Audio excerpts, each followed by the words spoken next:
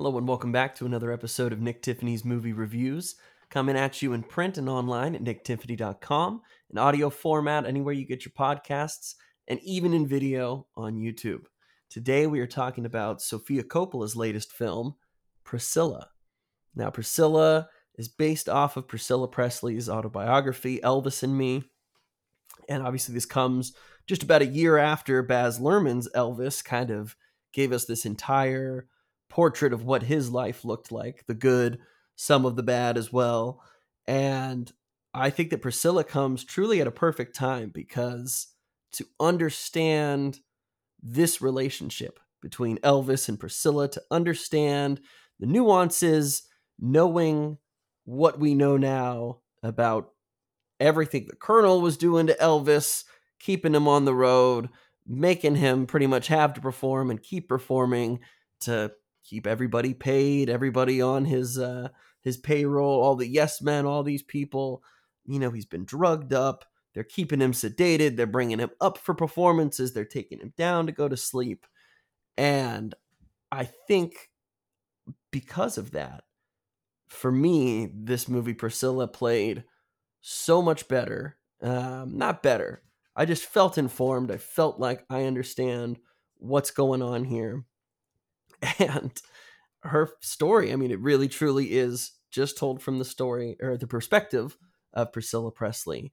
And even though you've got Elvis in the film never once goes to focus on what he's doing. The focus is on 14-year-old Priscilla, who was in Germany with her family. Her father was stationed overseas. Elvis also happened to be stationed in Germany back when he was enlisted in the army. Now, this is years after he's already been a smash success over in the U.S. Elvis is 24, kind of living near this base.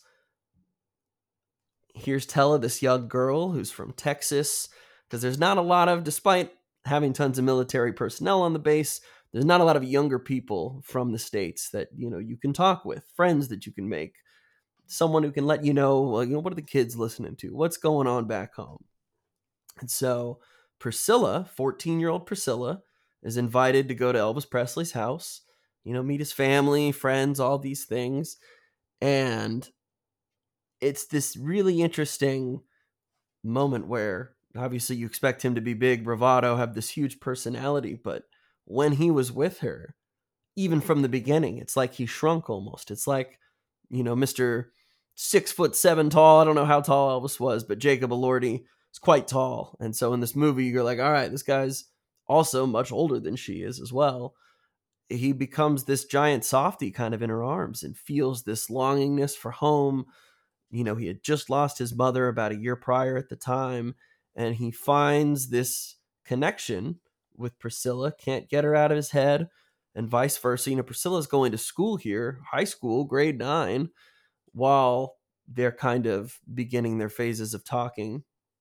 And slowly, the two begin to spend more and more time together. Obviously, Elvis having to work around getting permission from her parents. And so very early on, like, they don't tell you how old Elvis is. You know that she's 14 or grade 9. You don't quite know how old he is, though. Obviously, though, he's older. He looks older. He's far more mature. Because again, she just started high school. And so, I'm sure a lot of people are going to have thoughts about that already. I will say, I don't want to say to Elvis's credit or, you know, making light of the situation or anything, but I would say he was respectable in the sense that he never wanted to engage in sex or anything that got out of hand with her or too hot and heavy because he didn't feel like the timing was right, you know. And obviously she was like, well, you've had sex with other women before. And it's like, well, yeah, but they were older, you know. And I think Sofia Coppola smartly touches on a lot of this idea of, hey, well, you know, you're young, you need to be nurtured, protected, you're babied, all these kinds of things. But then Nancy Sinatra is over here throwing herself at Elvis, and he's having these adult pseudo relationship, maybe affairs, all sorts of this other stuff. And wants Priscilla to start to dress a little bit older, look a little bit older, present herself as older. I don't know. This movie, through and through, was just a really fascinating look behind the scenes at what life for Priscilla was really like. Once Elvis is able to get her out of Germany and back to Memphis to live at Graceland, where his mansion was, you get this look at, okay, wow, Elvis's whole family is on the payroll, from cousins to dad and grandma. Everybody's helping out. Everybody's doing something where obviously they're getting a cut of this money. The Colonel, you never see him in this film, which I'm glad, because every time I heard the word Colonel, I just think of Tom Hanks. And like, Elvis Presley, we've got to do this. You're going to be a star. You just need to read philosophy books, and that's the key. This man just feeding him horrible information, just horrible thoughts about himself and what he's got to do to keep up with the times. And something I think that Sofia Coppola's movies have always touched on and dealt with is loneliness, this longingness, this even though we're together, we feel like we're apart. And so the direction from the very beginning, super atmospheric, it's very airy. There's almost like a warm fuzz on the lens, and you just got this immaculate home where she spends all her time. You can have all the nicest things in the world, but what are you going to do with it? What do you do when Elvis isn't there? He's touring, he's filming a movie. And as the dutiful wife, your job is to stay here at home and keep the fires burning. And I'll come back in a few weeks. I'll be back as soon as I can. This interesting, obviously, I think for anybody in today's audience, is the idea of not having instant connection. You're like, oh, well, how about I just call you when you land in Vegas? Or instead of going weeks without really knowing what you're up to, let's just talk. Just call me, send me a text, whatever. Obviously, everything today is so immediate, so vastly different from this idea of, well, yes, honey, I've got to go travel. And, I'll telephone you when I have the time, but I'm going to be working and doing my job, and you've got your job at home. And you go even further back to Revolutionary War times. I think of all those history shows, Dearest Margaret, today we walk upon the land of Virginia. I miss your home-cooked food and the smell of bacon and whatever else. It's been 3 long weeks, but we'll make it back. And it's cute that they're writing letters to each other, and they definitely did a lot more of that before I think they were really married and whatnot. But you just look at how casual he was about so many things. Like, I gotta go. I don't really want you coming out here while I'm working. It's probably not good for you. I got to get into character. I got to do whatever, honey. The road's no place for a wife. The road's no place for a baby, And it just feels like at every turn, Priscilla's trying to reach out. She's trying to make an effort, want me, be with me. Let's do something together. And it was always, the man has his place and the woman has her place. And while, yes, he took care of her in tons of different senses and provided her with safety, provided her with comfort, all this, everything that money could buy, she didn't want what money could buy. She wanted someone there. She wanted a connection with someone who was either too doped up or too otherwise preoccupied to give her the kind of time of day. And the hardest part about this too is, she's just, because you start the film when she's already 14, she's still young through all of this. For all the time you spend in the film, she's still a very young girl. And so you understand and feel so much of her emotions, whether it's feeling like you're not being seen. You have this attention of someone who's older, perhaps, and it feels great, but they're not giving you the emotional depth that they probably are with someone else. And at different times, her parents mention it, like, can't he date a woman his own age? Like, why does he have to like you? Of course, everyone's, she's the one dating Elvis. It's crazy. She dyed her hair for him. It's just wild. It just, I don't know. The way everything is presented in this movie was just fascinating to watch unfold.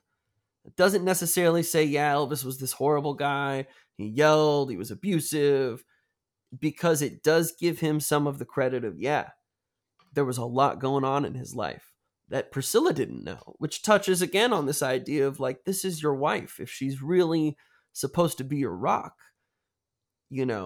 she's like, use me as your rock. Please come to me. talk to me so I can help you. She tries to give him advice on a couple things, and he about loses his mind. Both because, a woman's place is not to tell a man what to do, or because she's not musically educated. I mean, he could be really hurtful and then almost immediately regretful, and I'm sorry, I didn't mean that. But you just see everything that she had to deal with. And the whole movie, I thought of the phrase, behind every great man is an even greater woman, or it's behind a strong man, there's an even stronger woman. You look throughout history at some of these figures who were leaders, who were idolized, who were influential, and obviously with fame comes a huge price. We think they're probably great because they got all this money and everything's fine and they're living a happy life. Behind the scenes, it couldn't be less true. But in a lot of those instances, in most of those instances, Elvis would not have been Elvis if he did not have Priscilla back at home waiting for him on the phone. This idea that, I want to be able to pick the phone up and call home and I want to hear your voice. That's what saves me. That's what gets me through.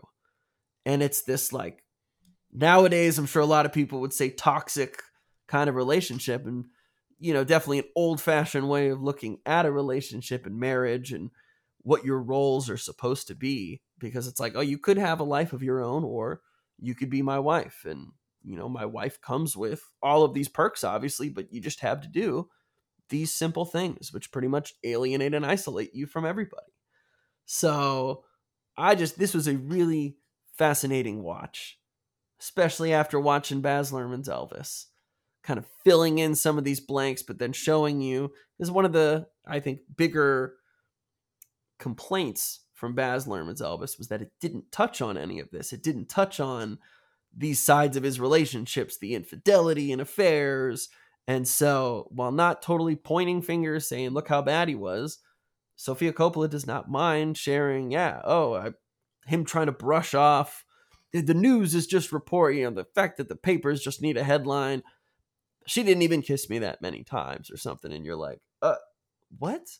Some of the things that he just said to her. And again, and looking through it in the lens of today, it's just hurtful. You've got no figure in that dress. Does you no favors.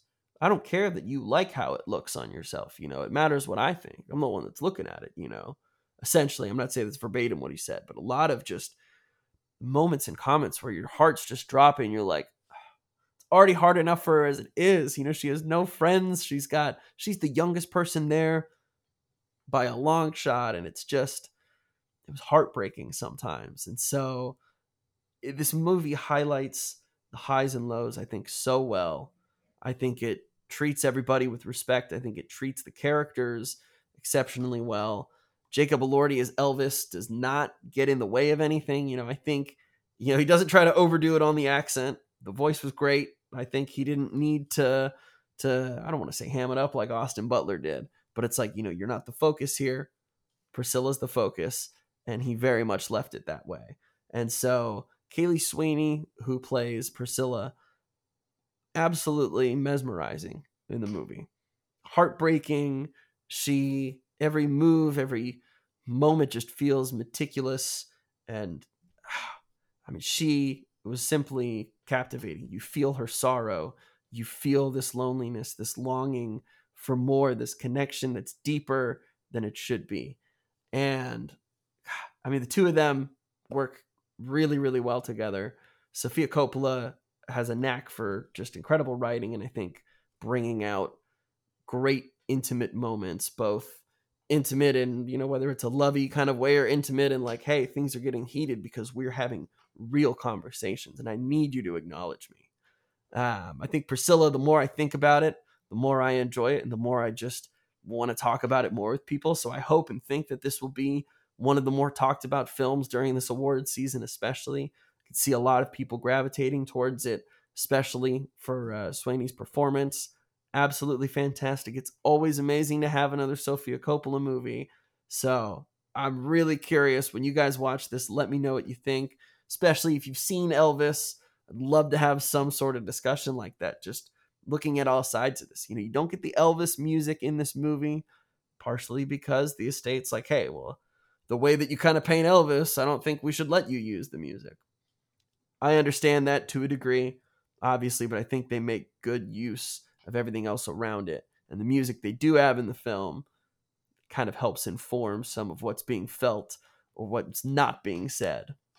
So, thanks again for listening, you guys. As always, if you're looking for the latest in movie news and reviews, head over to nicktiffany.com. Follow Tiffany Movie Reviews on all social media networks, podcast platforms, YouTube, wherever you get your movie news and reviews. Thanks again for listening, and we'll see you next time.